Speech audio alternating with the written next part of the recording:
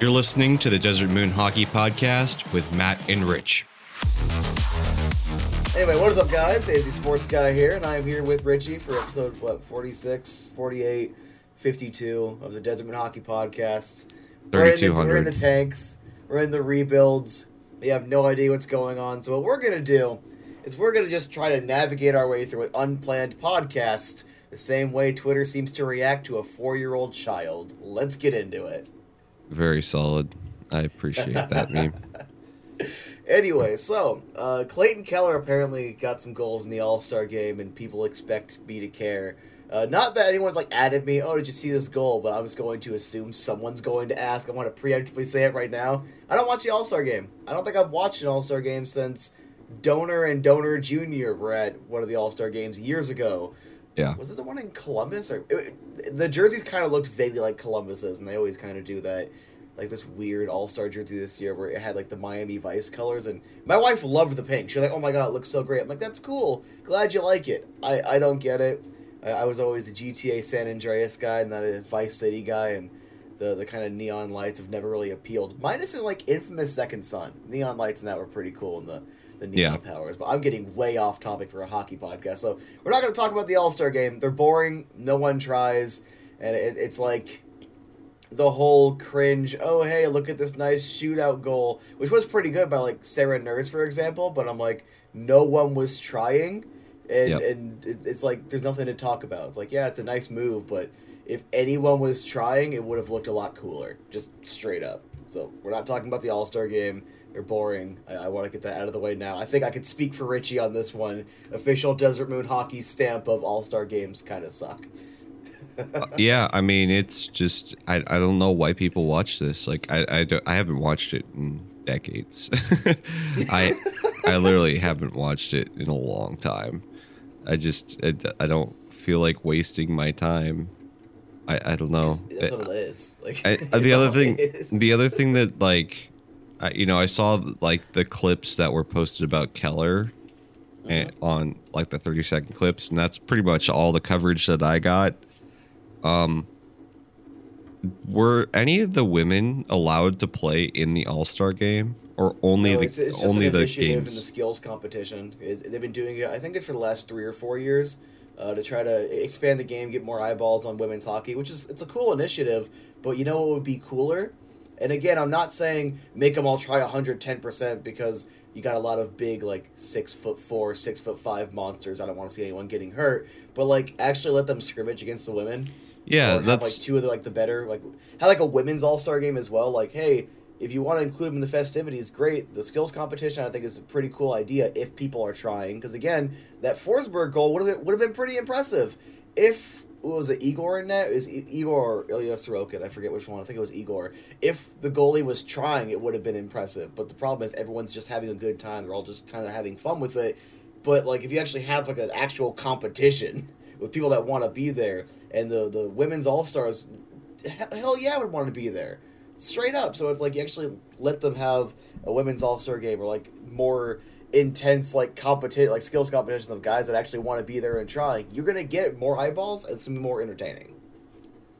I don't know why they don't have 4 women and put one on each division and add them to the roster. It's not like anyone's hitting. It's not like anyone's doing anything unprofessional or anything like that. I don't get why they don't have, at least one woman on each divisional team.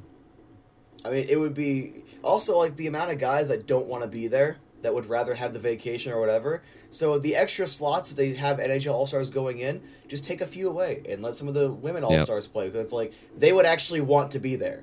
And also look at the second or first Killer goal, I forget, it doesn't really matter. Whenever he got that breakaway, the goalie didn't try. The defenseman stopped skating, and again, it's an All-Star game. I don't expect you to go all out, or I don't even care if you do, but it also kind of shows that the All-Star game is a joke environment. No one's trying, so no one's going to get hurt. So have more fun with it. Hell, even try to reach out to different Euro players. Maybe if the seasons aren't going on or they're on a break or something, maybe Euro free agents or guys like that. Bring in more different people to make the All-Star game a little more entertaining. because then you'll have a couple people like the women, the Euro guys that would be trying a little bit. They're not gonna headhunt. No one's getting hit. No one's getting injured. But it would make it a little more entertaining because you have people that want to be there. Yep, absolutely. I couldn't agree more. But that's not profitable. That's you don't want to have a good product. You just want to have the name so people show up and try to get an autograph. yeah. I don't know. I don't know what they can do to the All-Star Game to actually make it relevant again. It's pretty bad. I don't know. I think that like the captains picking teams was a lot cooler years back. But oh no, somebody gets picked last, and it's just like, who cares? Like, do the car thing. Then they get a free car and they can donate the car to whoever. Like, I don't know. I just don't. Or if you really want to go for that younger audience, make it like whoever gets picked last gets to like pick 5 random people on their socials that get like a 30-90. Like, have some damn fun and reach out to the youngins. Yeah. I mean, hell, I would watch the All-Star Game for a chance at that. Like, I got a 30-60, but like 30-90 is a little out of the price range. Or like, if NVIDIA actually expects the 40 series to sell, be like, hey, we'll throw in a 40-60 or something. Yeah, that would be handing out graphics cards to the All-Star Game. That's some real progressive stuff right there. You gotta make it more accessible. Hey, you know what? Hey, whoever gets picked last, you get to pick a small town that gets all of their hockey pads paid for because hockey is one of the most expensive sports. Actually, I think it's the most. Or you get to pick like a rink or like an entire program or something. It's got to be up there. I mean, lacrosse would probably be sort of similar, although maybe, they don't have I feel like blades. lacrosse has less padding. So yeah. It's like you have a little bit less padding. The sticks are theoretically cheaper because I think they're just aluminum. But I know hockey went over to some sort of like composite stick a while ago. Wood sticks haven't been a thing forever. But it's like, lacrosse has to be a little cheaper. Mm-hmm. But in the grand scheme of things, like soccer, it's the most popular sport in the world. You don't even need the cleats unless you're going to play like any sort of like organizational level. And you can just, here's a ball, go play. Basketball, same thing. Football, some pads, sure, but you can just kind of play around with just the ball. Hockey, you minimum need a stick.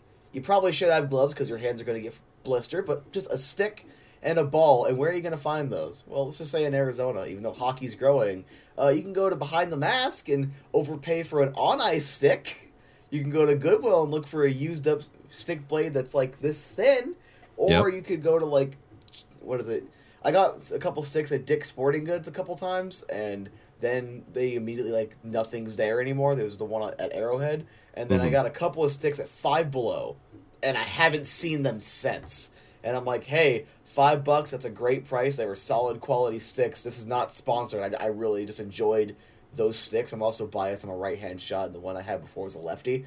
I could shoot both, I guess, but natural lefty, because donors are righty. I forced myself to be a righty, and now it feels weird to shoot left. But, like, very limited options, and unless you want to go spend, like, again, like $150 on an on-ice stick that you're going to ruin, and that's like, to me, it's like watering your computer to clean it.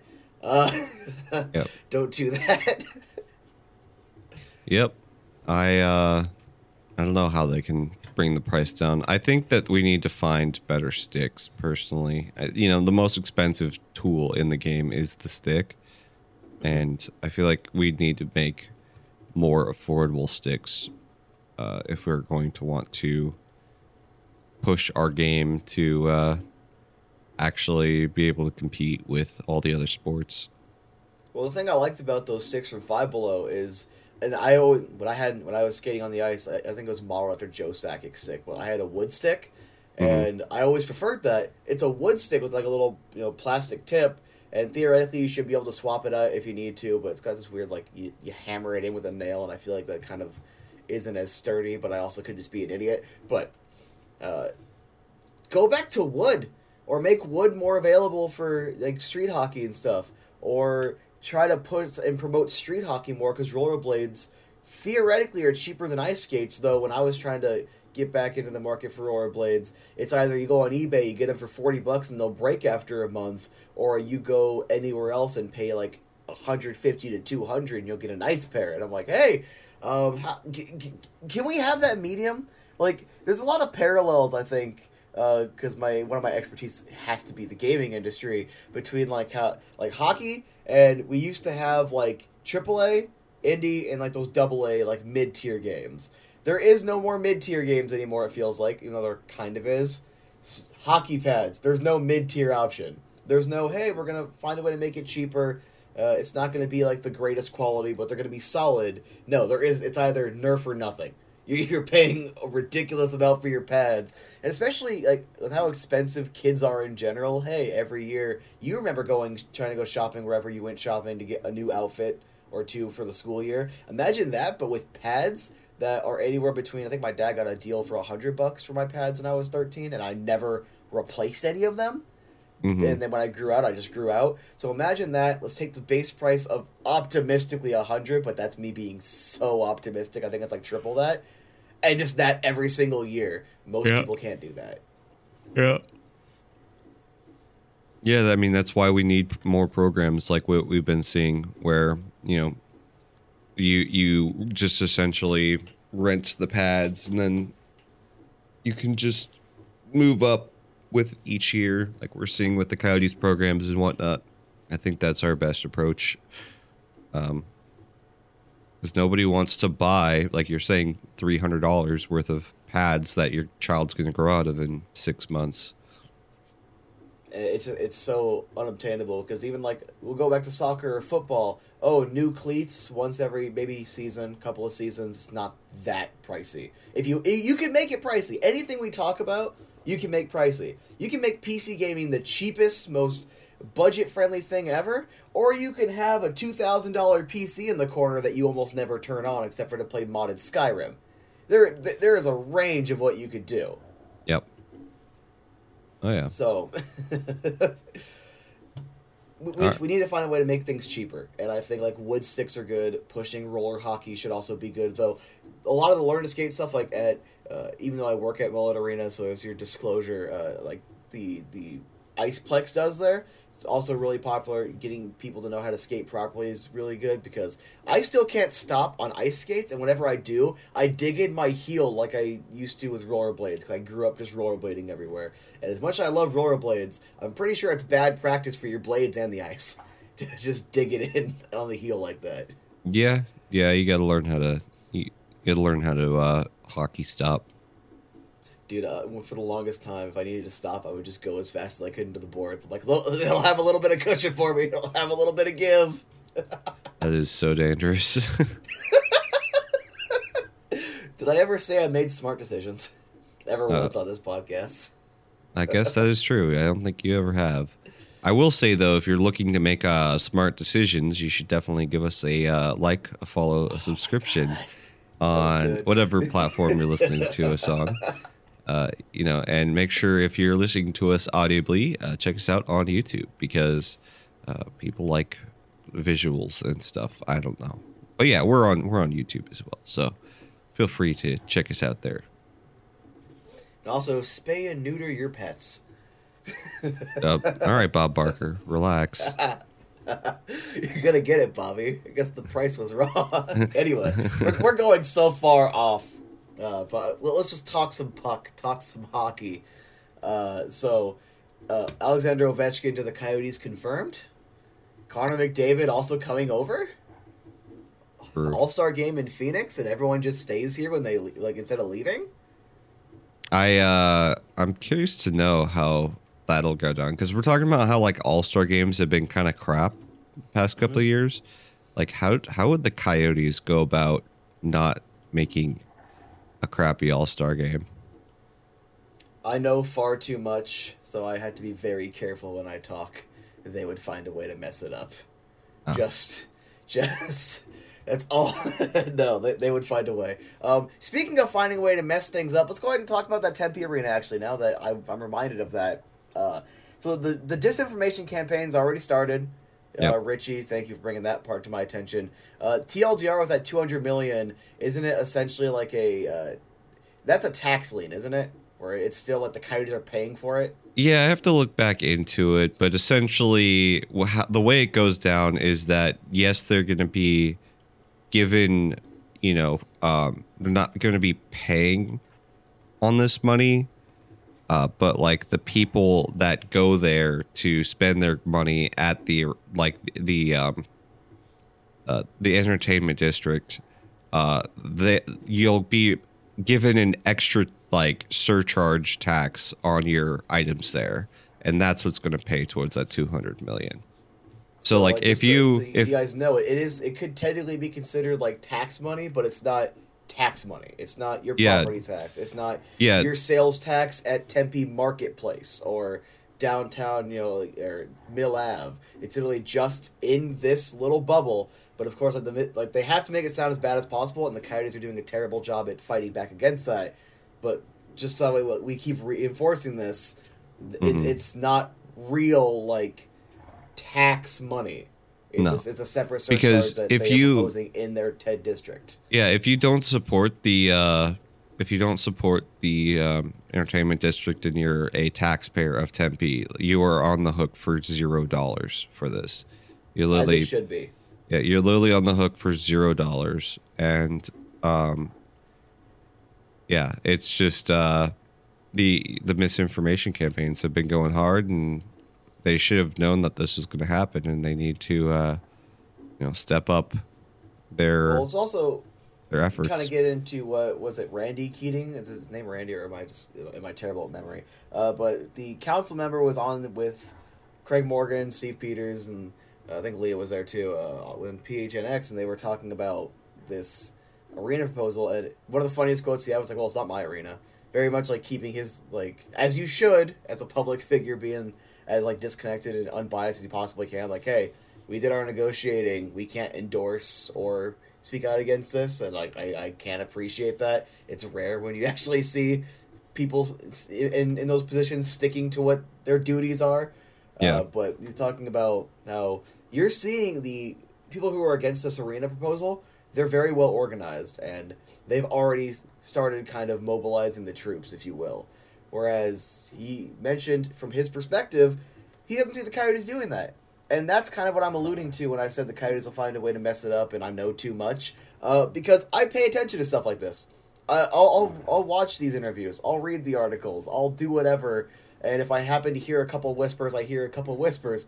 And while I have nothing particular on this specific minus this interview, it's pretty consistent with how the Coyotes seem to always fumble these situations. And it's like, I know my biggest advice was shut up, don't do anything dumb, but also get in the community, keep everyone informed. And for some reason, it seems like that second part of that they're having a hard time doing. And look, you have to show you want to be in Tempe. You have to make it clear, you, Tempe resident, as you're knocking door to door or whatever, your property tax, your sales tax going to the grocery store, or when you buy something online or whatever, that is not going to this. If you do not like this arena, you're not paying for it. If you do like this arena and you go to spend money in this district, it is only within the lines of this district, then you will pay for it. And this is how you can support it. And this is how you can be informed and vote yes on this. And the thing is, I think they got too cocky with those early polls being what? It was anywhere between 60 and 67% or something like that. It was, mid to high 60s. It was a solid number of people that supported it. And they see that, okay, you don't have to do anything anymore. What do you mean you don't have to do anything anymore? Like, you need to go out there and do your job. Yeah. What are you doing? If you want to be here, then go out there and do it. If you don't want to be here, go to Gary Bettman and say, hey, we talk to Houston. Hey, Quebec's got an arena. If you don't want to be here, just tell us. I know you're supposed to be professional. You're supposed to be, well, we had to try to make it work here. I get it. But look, I've been a fan of this team too long. I love this team way too much. All right, so much of my formative years was just loving this team. All right, and just like revolving around this. If you're gonna pull the plug and you don't want to be here, just be honest. Just say it. But if you do want to be here, go out there and show me. Because you should not, like, the kind of people that are against this are idiots. Because they take advantage of well-meaning, misinformed individuals that don't want their tax dollars going to a billionaire's playground. And I agree with that. Stadiums, if you want all this revenue, all this control, whatever, you should be on the hook for it. That's logical. 100% completely agree with that. But the problem is we're taking the bad examples of this or that building and saying, oh, this is the exact same thing, when it's literally to its fundamental core built differently. Because also, what is it? It was a different. It's unlike the other buildings are not exempt from property tax. So Tempe is still getting all this money, and then there's a lot of trying to reroute their property tax, a portion of it, to going back into paying for the building. But I forget which percentage it was. I want to make sure I'm getting this as correct as it's been explained to me, but I'm not the smartest individual. I do apologize. But it's essentially, if you're taking $100 in the Coyotes property tax here, just to keep the numbers as low as possible, they want like $30 or $40 going back into this system so everything gets paid for and it's all good. But it's only there because the Coyotes put an arena there. They built it. They're generating revenue. That's the only reason why that tax revenue would exist. It's not coming from you or the fries down the road or the small business. Like, and there's also, they have to still pay for, is the entire 30 years? Like, it's not, like, property tax exempt. They have to pay their property taxes. They're actually making sure taxes must be paid and collected. And it's like, it's actually a really good deal. Like, look, the city of Tempe is not dumb. They're not. It's literally one of the fastest growing. It's one of the more well-maintained and ran cities in the state. They're not dumb. They wouldn't approve of this and say this is good enough to show to the voters if it was like, yeah, we know we're going to get Oakland or we're going to get whatever. Like, they wouldn't do that. And this, from me, who very much despises the modern government, and I will put a period there and end it there, that should be saying a lot that I actually have faith in this council and how they ran this city. Yep. So I'm like, it's actually a good proposal. And the Coyotes, it's not my job to do whatever I can to inform you, but I still will because I love the team and I support having the facts out there. But how the hell is it that some fat idiot in his office with a snoring dog over here can say that and make sure to keep the record straight and put in that effort, but you guys can't, and allegedly you're the ones that want to be here. Yeah, I mean, I'd just let you stand on the soapbox and let you go. So, I think that if we're a few months away, we're still like what 2 months away. Yeah, I think 2.5. They definitely need to start combating this misinformation campaign, or else they could potentially see this, this fall apart. People are very gullible, unfortunately. That's just the way our world is. And they need to start pushing their message, figure out a game plan, and get it done. And it's like, and Mayor Corey Woods even confirmed it. It's a very definitive statement. This is our proposal we're bringing to our voters. If they vote no, that is their decision, and that is that. And it's 3 separate proposals. I think one is for the sale, one's zoning, and one's for the project to go forward. I think is how it broke down, because I didn't realize until they were showing these little videos on the Mullet Arena, Jumbotron. It was like breaking down how it's 3 different ones. Like, so that's how I think it breaks down, but that I'm the least knowledgeable about what's on each individual proposal. I'm also not a Tempe city resident, so I couldn't vote on it anyway. But it's 3 separate proposals. If any of those 3 fail at all, the deal is gone, and they will not renegotiate because they did their negotiation.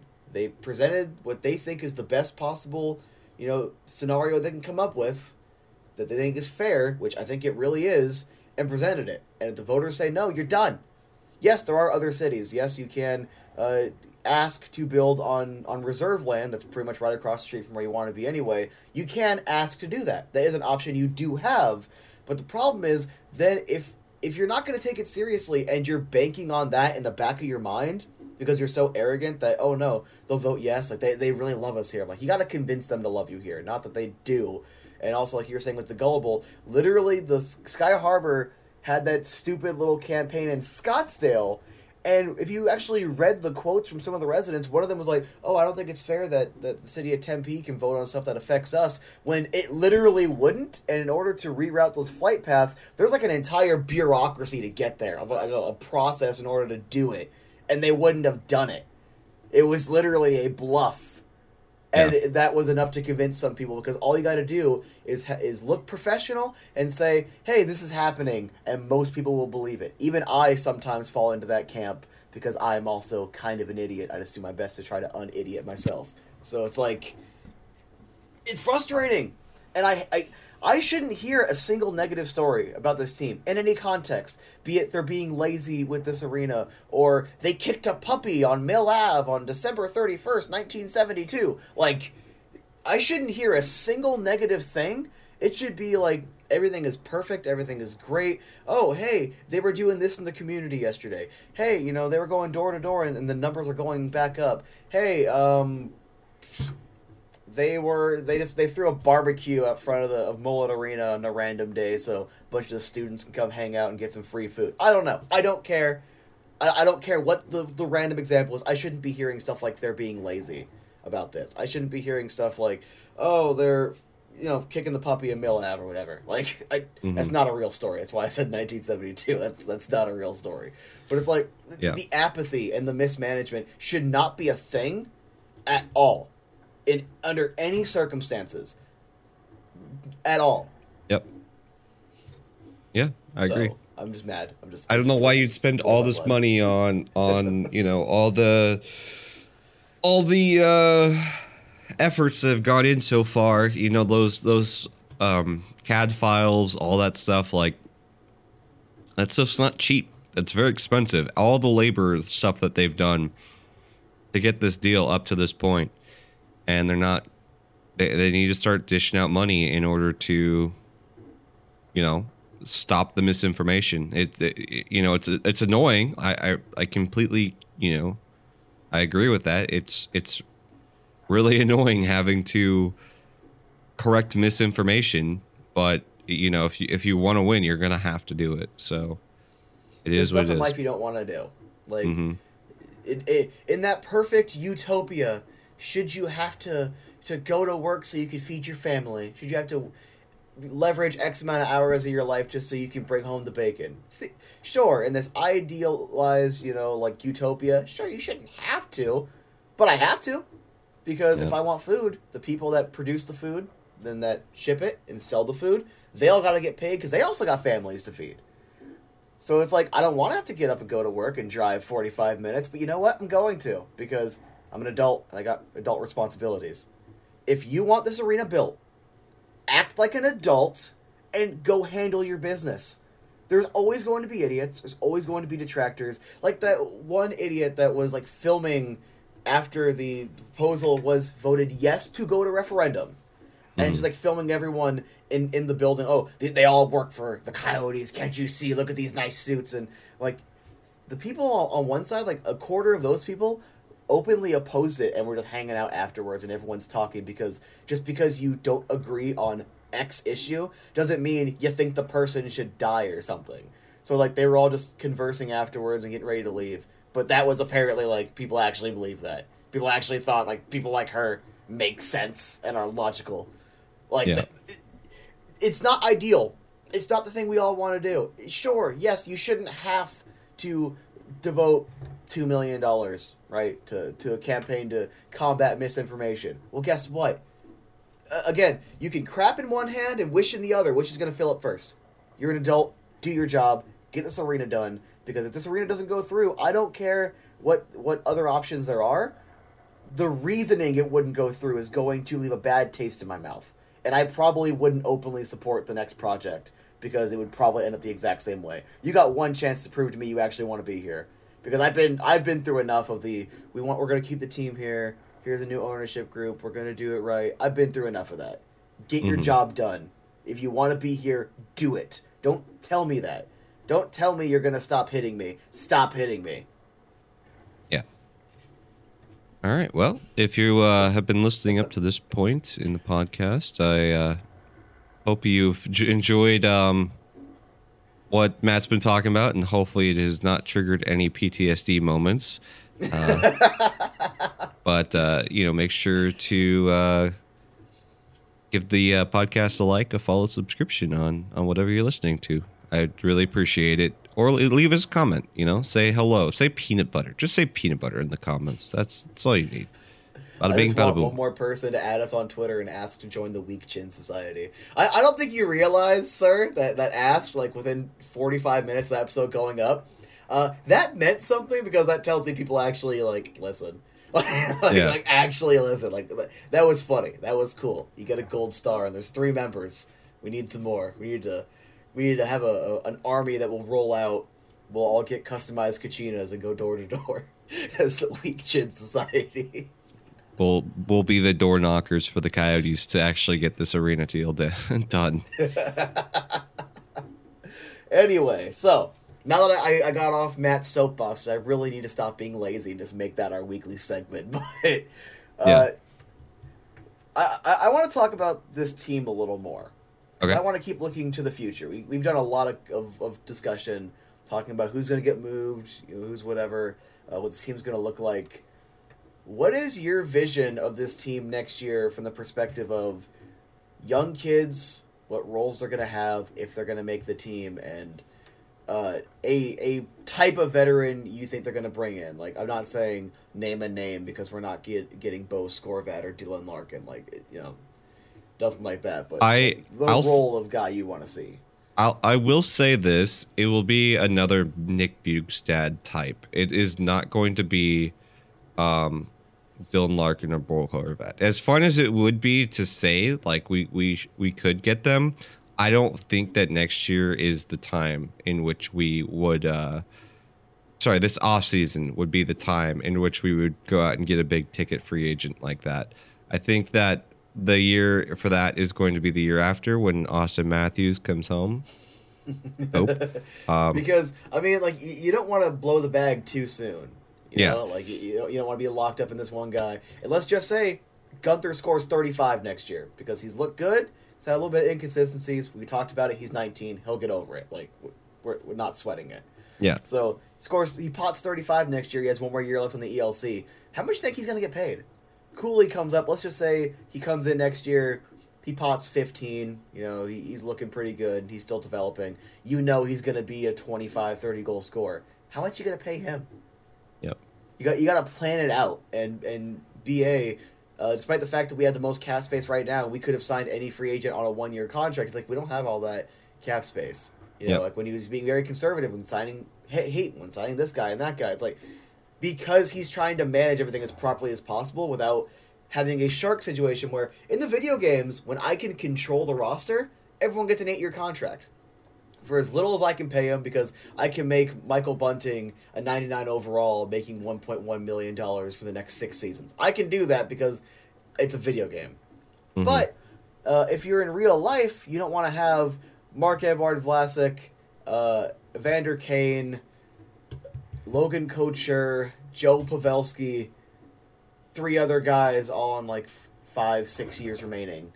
And then it's like, oh, hey, if anything goes wrong, let's say these guys start to slow down a little bit, or they just weren't as good as you thought they were, or the competition gets better and outplays you. Well, now you have no cap space to fix it, and they play it patient. We've been speaking patience this entire time with this rebuild because they're actually doing it right from the ground up, and you need to continue that. Again, remember how exciting it was? How excited were you when you got the news that Kessel and then Hall were coming to Arizona? Sorry, you cut out the news that what? Hall and Kessel came to Arizona. How excited were you when that happened? I was pretty excited, I would say. It felt like it was starting to legitimize our chances at trying to go for the playoffs, I would say. Mm-hmm. I was so pumped. I'm like, Phil Kessel, that's a big name. And he's still producing. He was still a point-per-game guy at that point.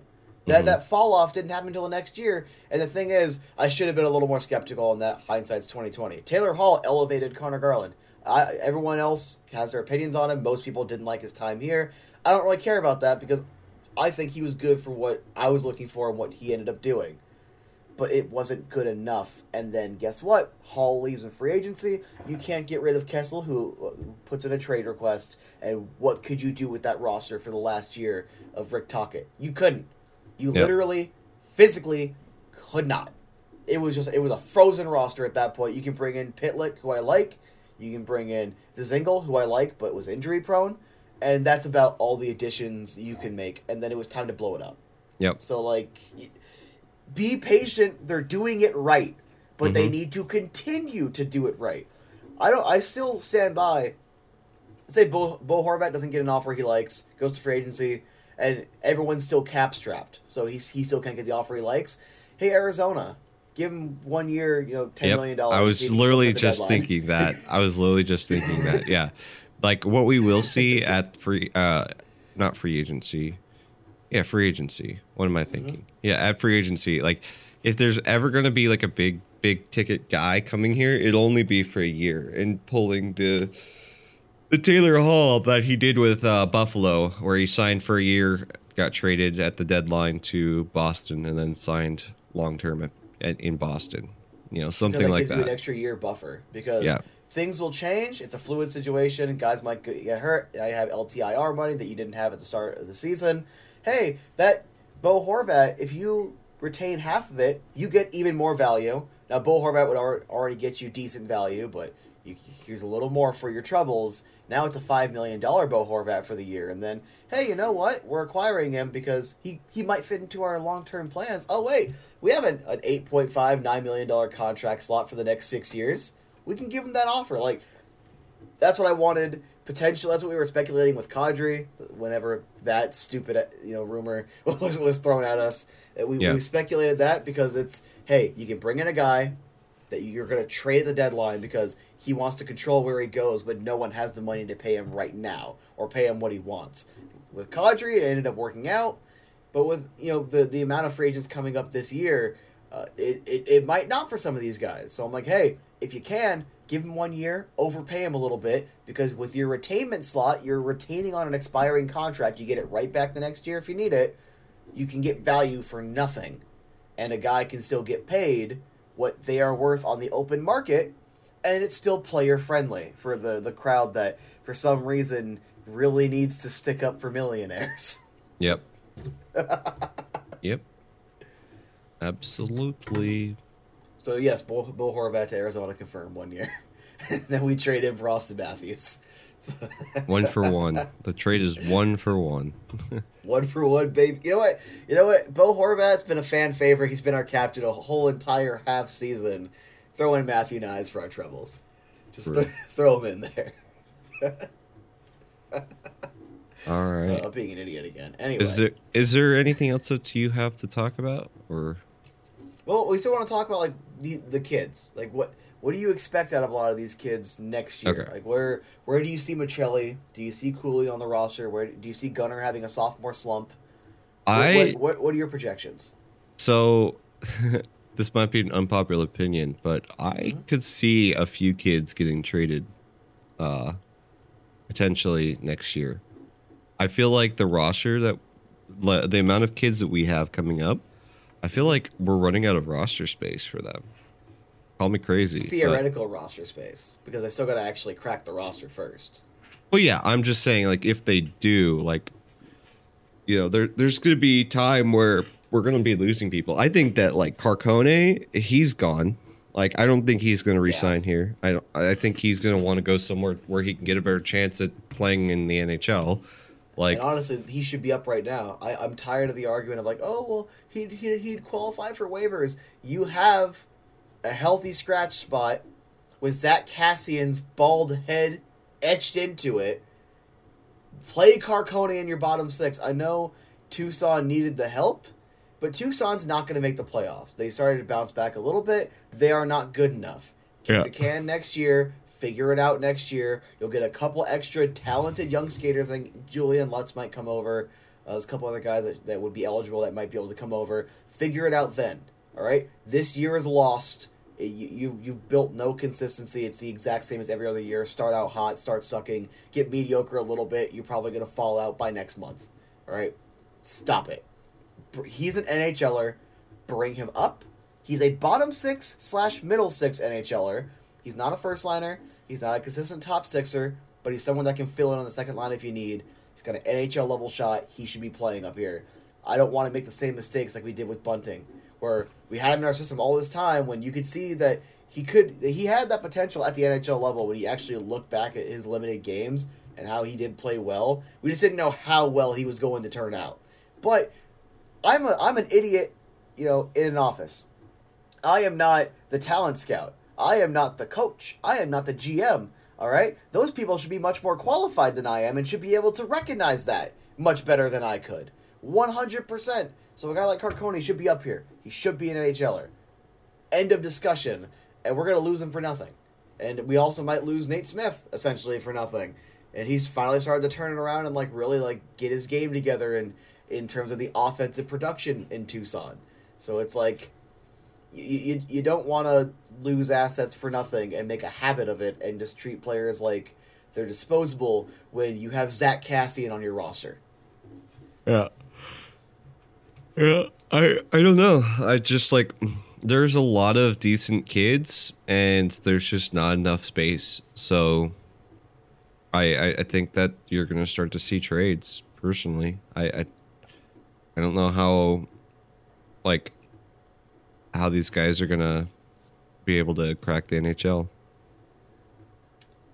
Gunther or Michelli get moved. With how they're using them, now they're trying to make them interchangeable, but Michelli plays phenomenal with Bukestad and Krause. But they try to replace him with Gunner, and they still kind of try to keep that going a little bit when Michelli came back. I feel like one of those two is it, and I know it's not going to be Gunther.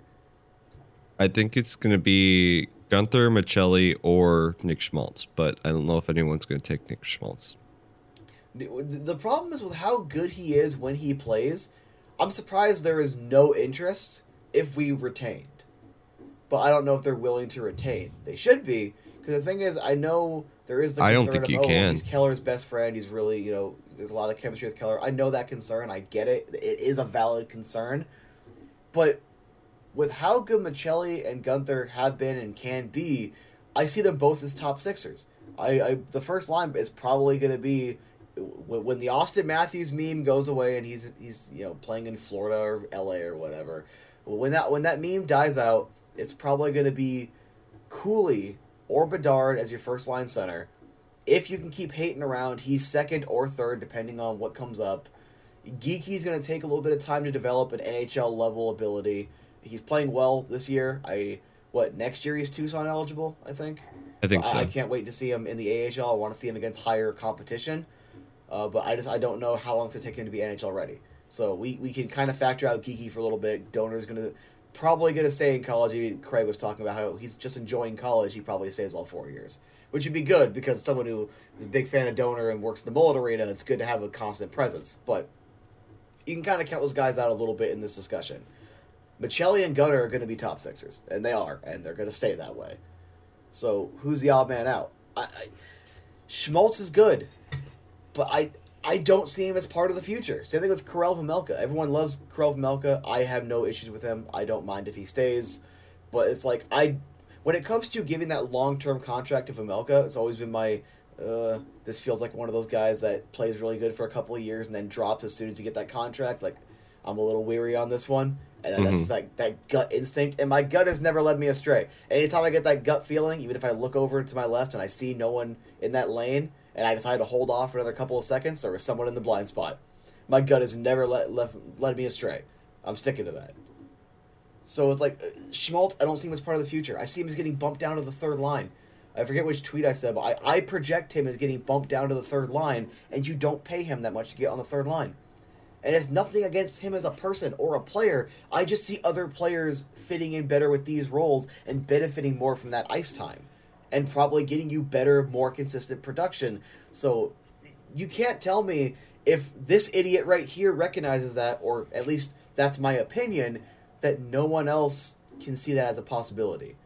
Doesn't mean they think it's what's going to happen. Again, they're much smarter than I am. But you can't tell me that doesn't mean that it hasn't crossed their mind with the kind of kids that are coming up. So it's like, if you can, get out from under Schmaltz. If you can get value from Vejmelka, move on from him because you can get your goaltending last. And just keep trying to focus on developing the guys in your system to see what you have. Mm-hmm. Prosy has not had a season with more than, 3 games at the NHL level? Like, that's not enough to really see what a kid can offer. So it's like, trade Vmelka, bring up Prosy, have him and Ingram be your 1A, 1B, and have them alternate either 1-1 or 2-1. So that way you're getting enough starts for every guy. Like, you have to know what you have, essentially. And if you can get value, get value. Because I can see Veggie being a burnout in 2 years. I don't want that to happen, but that's my gut. I could see Schmaltz losing his first line, second line spot. That's my gut. So I'm like, we got some talent coming in. We're going to probably move one or two of these kids. Like, I was talking to someone at Mullet, and I was like, hey, the bright side about having so much, they're drafting good young talent, guys like Connor Geeky, whatever. Hey, we need a right shot defenseman.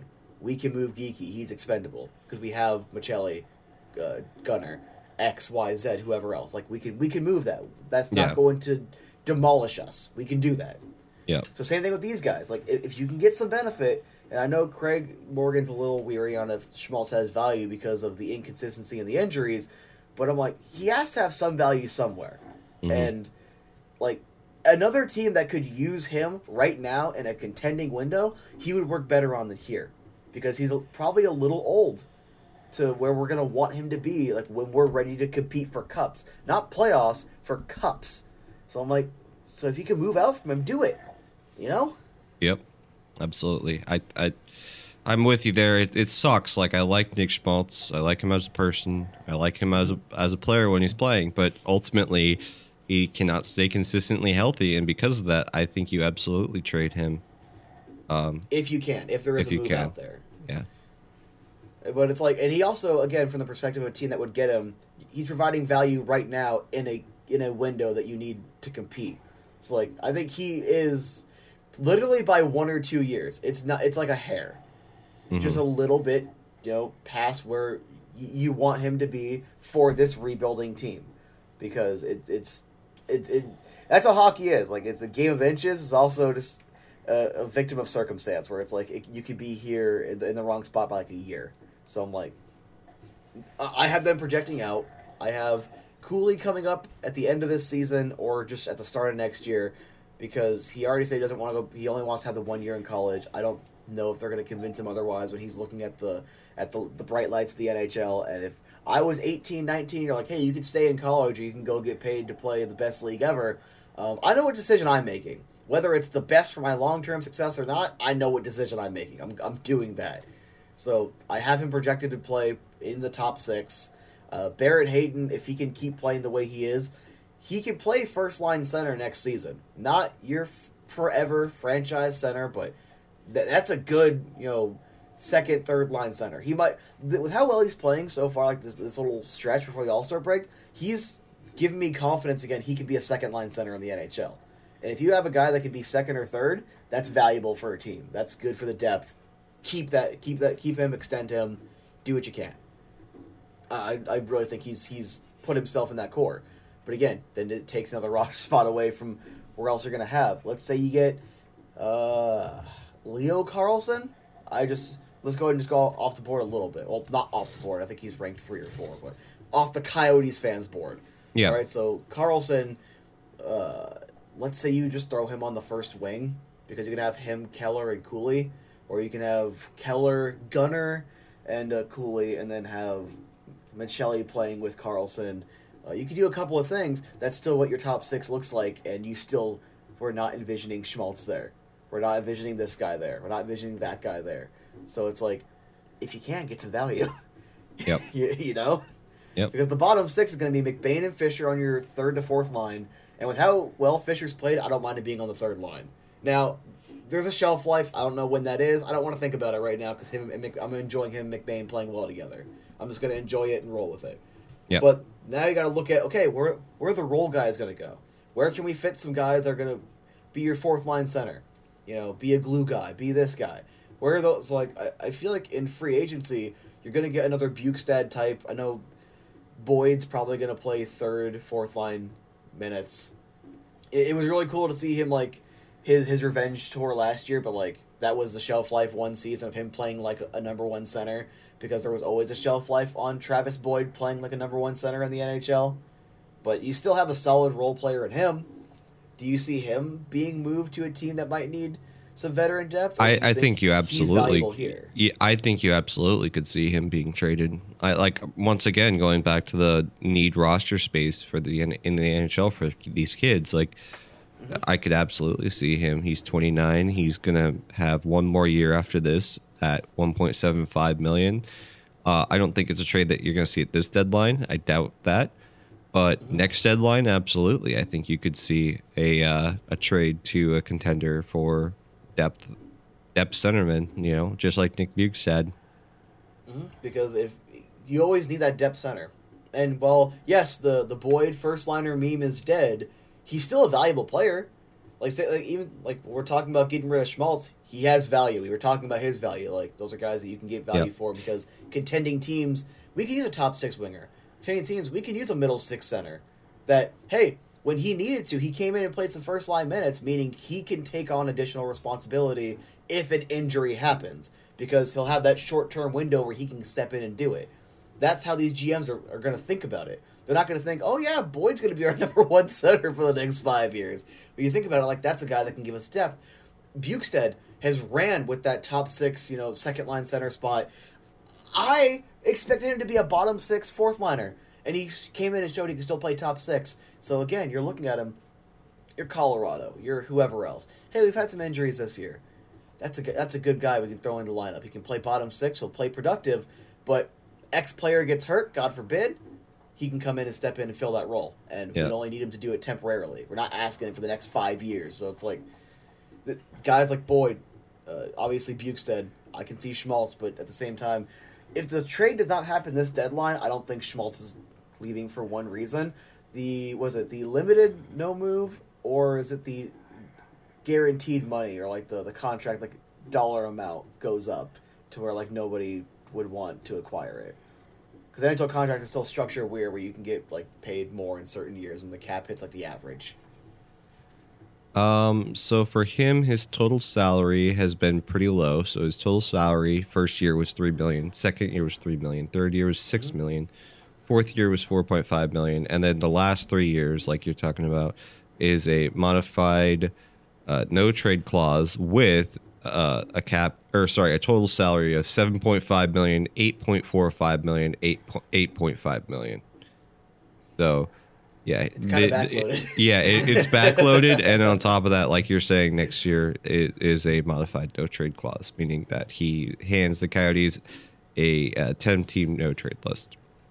So it's like the money you're paying him goes up. The cap is fine, and teams that can afford it, Toronto. I'm just throwing a team out there that could afford the extra money. Like original 6. Same, original 6 teams don't give a crap about what the salary is that they're paying. Mm-hmm. But when you're when you're a middling team or a team that might be like, I'm thinking a Nashville or a Florida, where it's like you're either a smaller market or a pretty decent like medium market. Do you really want to take on that much extra salary? Yeah, it's definitely what I mean? It's definitely a factor, 100%. Like, so especially with the injuries, with a little bit of the inconsistency, that's where I think Craig's probably talking about, where it's like the value might not be there. Mm-hmm. Trade? If it was me though, like I don't care what value it is. Like, I'm sorry, but Nick Schmaltz unfortunately has not stayed healthy in his entire career, and what's the most games played he had in the season? Wasn't it around 60 or was it 50? In Chicago, he had 78. That was his second year in the NHL. He did technically play a full season. He played the lockout shortened 52. Right. He played a full season in that. So technically, he does have a full season, air quotes, but not a full 82. It's kind of like having that 43 game, 12-13 season. It's a full season, Yeah, I don't know, like. Yeah, like I say, like I like Nick Schmaltz as a person, but that term, the injury history, where he's going to be when we're ready, like it just doesn't line up. It just does not make sense to me. Whereas you look at Clayton Keller, who's 2 years younger, 24, like that makes more sense. So, last topic to end it on.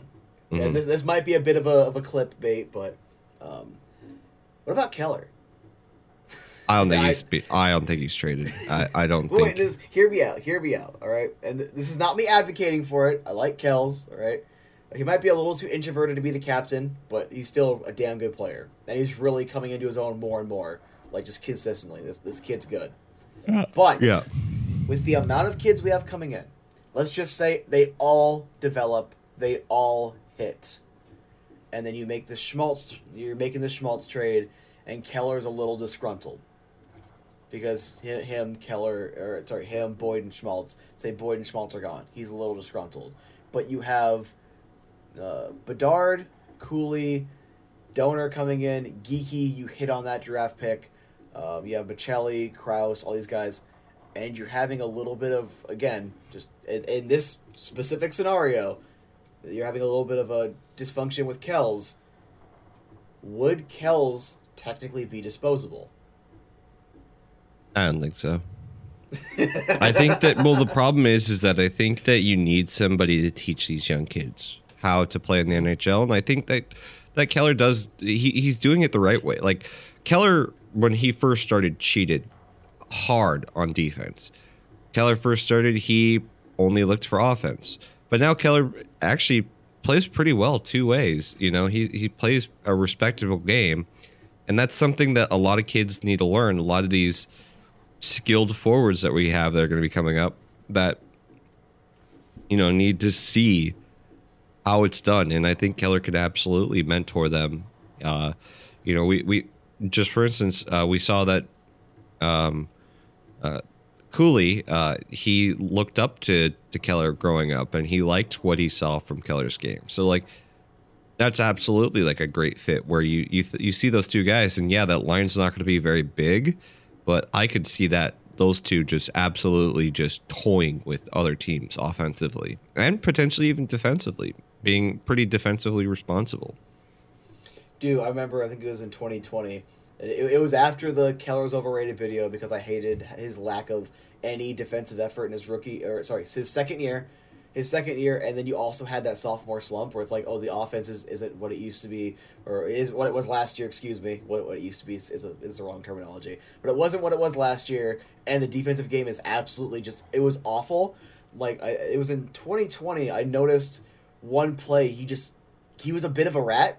He was like, he was behind the play, and he was just right in on this guy's rear end, like lifting up his stick, trying to get involved, trying to get that puck off his stick and try to steal it back. And another play where he was hauling it down to try to get back defensively. He had a pretty solid poke check. I'm like, can this guy play two-way? Mm-hmm. Is he actually trying? Yep. Where the hell was this? So it's like, that is insanely valuable. That's also why Keller's your franchise guy right now. Not a franchise center, but he's still your franchise player. Yeah. My little thought experiment was just like, if he gets disgruntled, could you afford to lose that? Or is he so valuable to the team and their culture, you preserve him at all costs at this point? Yeah, I don't see a trade. I don't see a trade at all. Personally, like, good cap hit, good leader, wants to play here. That's another thing too. Like, you have to have these guys that want to play here. You know, let's not kid ourselves, Coyotes fans. Like, yes, we know that we have an unreal market in the terms of, like, wanting to live places. I would say Arizona is probably top 3 in the NHL. That's the truth. Would you rather be in negative 20 degrees Celsius Winnipeg, or would you rather be in, 65 degree Arizona, chilling on your back porch? Like, sorry, that's just the truth. But at the same time, that's not the only thing that's just going to draw people here. You have to be successful. And in order to be successful, you have to have guys like Clayton Keller on your team who advocate around the league for wanting to be here. Another guy who I could see it happening is Gunnar. I don't know. Did you watch the interview? Gunnar was on Spit and Chicklets like a couple weeks ago. No, I very rarely. I only watch like the clips they put on Twitter. Yeah, I don't. I don't really watch the pod anymore, but I do watch when like Coyotes players and Coyotes media and whatever are on there. I'll take a listen.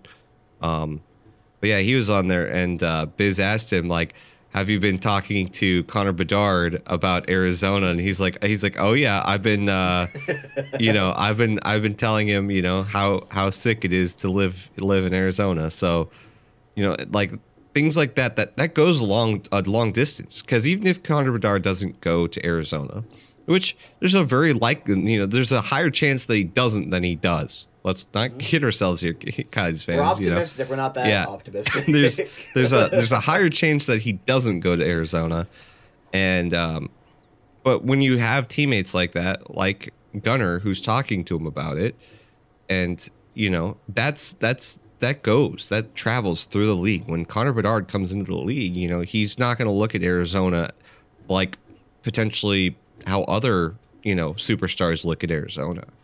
I'm not saying that I know anything, but I'm just saying, like, maybe Connor McDavid, that the 2015 year, he's like, thank God I didn't get drafted to Arizona. I hate Arizona, or, whatever. But, like, when you have more people spreading the gospel, you get a better look at Arizona.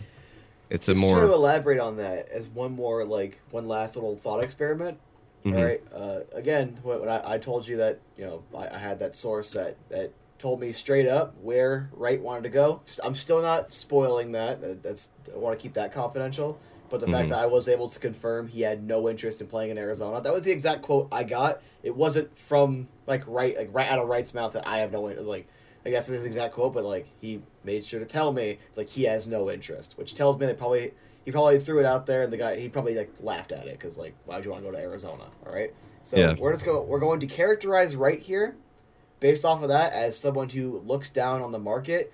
It could be because of a bias, a Canadian bias. It could be because he just doesn't like warm weather. He thinks the franchise is garbage. Whatever. All right, we're going to characterize him like that for the purpose of this experiment. What if that is so common that Bedard thinks this market is garbage? Mm-hmm. Then you have this insanely talented kid that's on your gold medal winning team with you. All right, and Bedard does not seem like the kind of kid that's like super malicious or anything. He seems like a genuinely like good kid. But we're going to characterize him like this for the purpose of this. Oh, Arizona, that garbage market. Mm-hmm. But he's practicing with Gunnar. They're getting some chemistry on the line. They start playing some games. And Gunnar's just constantly talking about how nice it is. Oh, yeah, we get to go, Scottsdale is really nice, or the weather's amazing. We get to go golfing here or there. It looks like he doesn't like golfing. They got a bunch of stuff you can do, like laser tag or mini golfing or XYZ. Just keeps going over stuff you can do in Arizona and how kick-ass it is to be here. Yeah, we're playing in a college town, so on days off, I like to go hang out around the college, or I go, I go hang out. Maybe not at Mill Ave yet because he's 19, but you know how 18, 19, 20-year-old kids are. But hey, it's really fun to be around here. Like, then you get guys like Bedard that, hey, Arizona sucks. Maybe it doesn't suck that much. Maybe if I get drafted by Dallas or whatever. When we go to Arizona, maybe I'll hang out, for the day after if we have a day off or something, or maybe throughout the summer I'll go down there for a couple of days and check it out. Yeah, maybe we can all go hang out. Yeah. Okay. So it starts with guys like Bedard, one of the best talents right now available in this upcoming draft. Then he starts talking to guys. You get a couple extra guys that are going. Then you get that grassroots, that genuine grassroots, like good word of mouth. Like, this is the difference between this video game selling 100,000 copies and 6 million. This is the difference between this movie bombing and making a massive profit. It's like that kind of grassroots campaign. And then, along with the Coyotes trying to get that management more consistent, with the Coyotes trying to run things better, getting that team turned around, in 5 years, 6 years, 7 years, the kid's coming up, oh yeah, I would love to play in Arizona. So, like, let's say Bill Armstrong is interviewing all these guys. Let's say all three of those players are drafted in the first round. We're the only guys of the first 40 players that said, I do want to play in Arizona. Just for the sake of argument. Mm-hmm. Maybe next time it's 5 guys in the first 32 or 40. Then it could be 8. And you keep growing it from there. So it's like, I think that's insanely valuable. And we need more guys like Gunnar. Gunnar for captain. Yep. Yeah, I mean, that's like you're saying, that's how it starts. And, a perfect example of this is just look at, excuse me, just look at in basketball. Oh my God, I'm trying to blank. California Golden State Warriors. Like, that team was laughably bad, and nobody wanted to play for the Golden State Warriors forever. And then Steph Curry comes in, and it's like, yo, this team's kind of sick. And then all of a sudden, a bunch of other guys come in, and it's like, okay, we have something here. And then they just started winning championships, and now everybody wants to be, the Golden State Warriors have turned themselves into a legitimate franchise, even though I remember, the 10, 15 years ago, that team was a joke, It was... and they built it the right way. Another thing you could share in common with the Coyotes, they built it the right way. Mm-hmm. Everyone, and I think a lot of the criticism is valid on KD. Not all of it, but I think a lot of it is. But it's like, you were good enough that you won it legitimately. That one time, I think it was 2 finals, legitimate finals, people call it. Yeah. With that rebuilt team, one of them was a championship. You had enough clout and turned this franchise around so well. You got the biggest free agent to say, I'm going there. And you won 2 more out of the next 3 finals appearance, I think it was. I think it was 3 total. Then you win another one last year, so it's like 4. That franchise will never be looked at the same. Yep. Now, if the next 30 years are garbage, we will have a generation of people saying how garbage that franchise is. All right? But for the next 10, 15, 20, maybe even 30 years, even if they're just good, maybe win one more championship in the next 10 years, 20 years, they'll still be seen as a good team, a good franchise, a good place you can go and play. Whereas, not to pick on Sacramento, but they're picked on a lot. Whereas, Sacramento, a lot of guys, maybe I don't want to go there, as they don't really have that much success. Oh, hey, Golden State and Sacramento are offering me, contracts. Well, Golden State, that's going to be a bigger name. Even if it's 5, 6 years, 10 years down the line, they're still going to have more prestige than Sacramento, barring Sacramento having a similar, path as Golden State. But just so you can have that perspective right now, you're going to be, your eyes are going to light up when Golden State offers you a contract. You might be a little abrasive to the idea of going to Sacramento. Same thing with the Coyotes, and the Coyotes are offering you a contract versus the Boston Bruins. It's like your eyes are going to light up. Wait, an original 6 team wants me? Or even, to an extent, you could argue, if you're a Canadian boy, you grew up in Ottawa, oh, my hometown team, or Ottawa wants me, or the capital of Canada, their team wants me to play there if you're a Canadian kid. Or, if you're from the big city, oh my god, the Rangers want me to play there? Your eyes will light up because of the market, or the prestige, or the original 6, or they've had all this success and they've built themselves up. Whereas Arizona, as much as I will always have a flaming passion for this team and this market, I was born here. I grew up loving this team. All right? You're not going to have that if you're from Wisconsin or Manitoba or Switzerland. So, you have to make this market more appealing, and I think it starts there. And good on you, Gunner. I was already going to get a Gunther jersey as soon as I can get a not Adidas white Kachina customized, because, damn, that price is starting to kill me getting into customized Adidas. But, Gunner is already valuable on the ice, and it looks like he's putting in the work off the ice. So, who knows? Again, if we can get 5, 6, 7 people say I want to play in Arizona of the top 32, keep building. Go from there to where, we don't have another Blake Wheeler. We don't have another guy that's I don't want to be there. We don't ever want to have that again. So you have to keep building, so that way you're like any other team. You're like the Islanders. If anyone gets drafted by the Islanders, unless you're a hardcore Rangers or Devils fan growing up or whatever, you're gonna be oh hell yeah, I'm going to a good team. You're not gonna think about, oh, that team's kind of trash. Yep. All right. Well, I'm going to cut us off there. We have gone over the hour mark, so I think it's time. So, if you liked what you listened to, please give us a like, a follow, a subscription on whatever platform you're listening to us on. And be sure to check us out on YouTube. That is Desert Moon Hockey on YouTube, where you can find all of our podcasts, and including short little clips from the podcast as well, which are pretty fun. So, that's pretty much it. Thank you so much for watching. Funny? What? My wife got me this a couple years ago, so I'll wear it as an undershirt sometimes. It's funny you brought that up. Tell the listeners what you're wearing. I'm not going to tell them. You can watch you can watch the podcast for the nip slip. There you go. You're going to have to go to the video to see what he was wearing. It may or may not have been a tutu. So it might have been a A banana hammock. A little bit. All right. Anyways, thank you so much for listening, and we'll see you next week.